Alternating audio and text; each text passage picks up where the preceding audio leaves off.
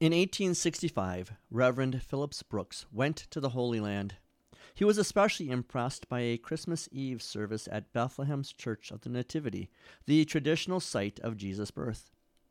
3 years later, Brooks needed a Christmas song for the children's service at his Episcopal church in Philadelphia. He wrote the song himself.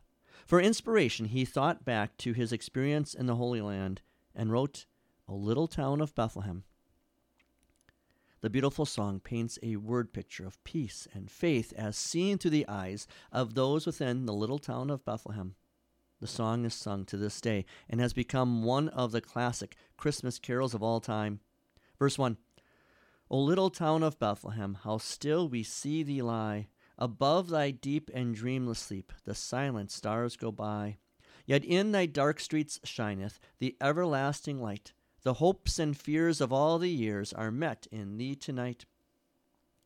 To our 21st century thinking, we may find the imagery of Bethlehem quaint, but it was confusing for the people of the first century. In his gospel, St. John writes about how many people in Jesus' day were confused. They knew the prophecy that the Savior would be born in Bethlehem, but they also knew that Jesus was from Nazareth. The Savior was God's Son, but they knew Jesus to be the Son of Mary. Many of them just could not reconcile this paradox. That's why St. John records these words. Some of the people said, How can the Christ come from Galilee? Does not the Scripture say that the Christ will come from David's family and from Bethlehem, the town where David lived? Thus the people were divided because of Jesus. Verse 2, For Christ is born of Mary, and gathered all above, while mortals sleep, the angels keep their watch of wondering love. O morning stars, together proclaim the holy birth, and praises sing to God the King, and peace to all the earth. It seems that those who knew Jesus did not understand this paradox. The one who had no place to lay his newborn head would have no place to lay his head as a traveling rabbi. The one the religious leaders rejected in Jerusalem was the one praised by the angels in the Bethlehem sky. The one sleeping through a storm had the power to still the storm. The one who could raise the dead wept when his friend Lazarus died. The one who had no beauty or majesty to attract people to him had mobs of diseased and crippled and hurting people attracted to him. Verse 3, how silently the wondrous gift is given, so God imparts to human hearts the blessings of his heaven.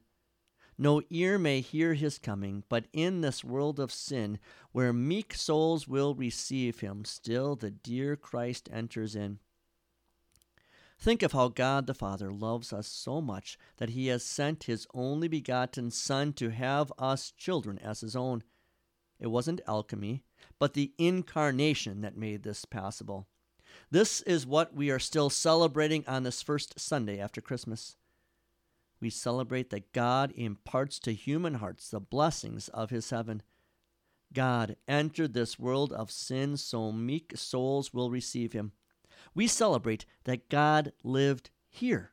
God cried as an infant. God was the son of a carpenter. God touched lepers. God struggled under the weight of the cross.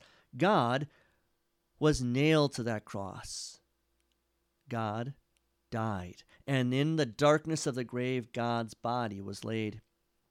In all this, we see how much our God loves us.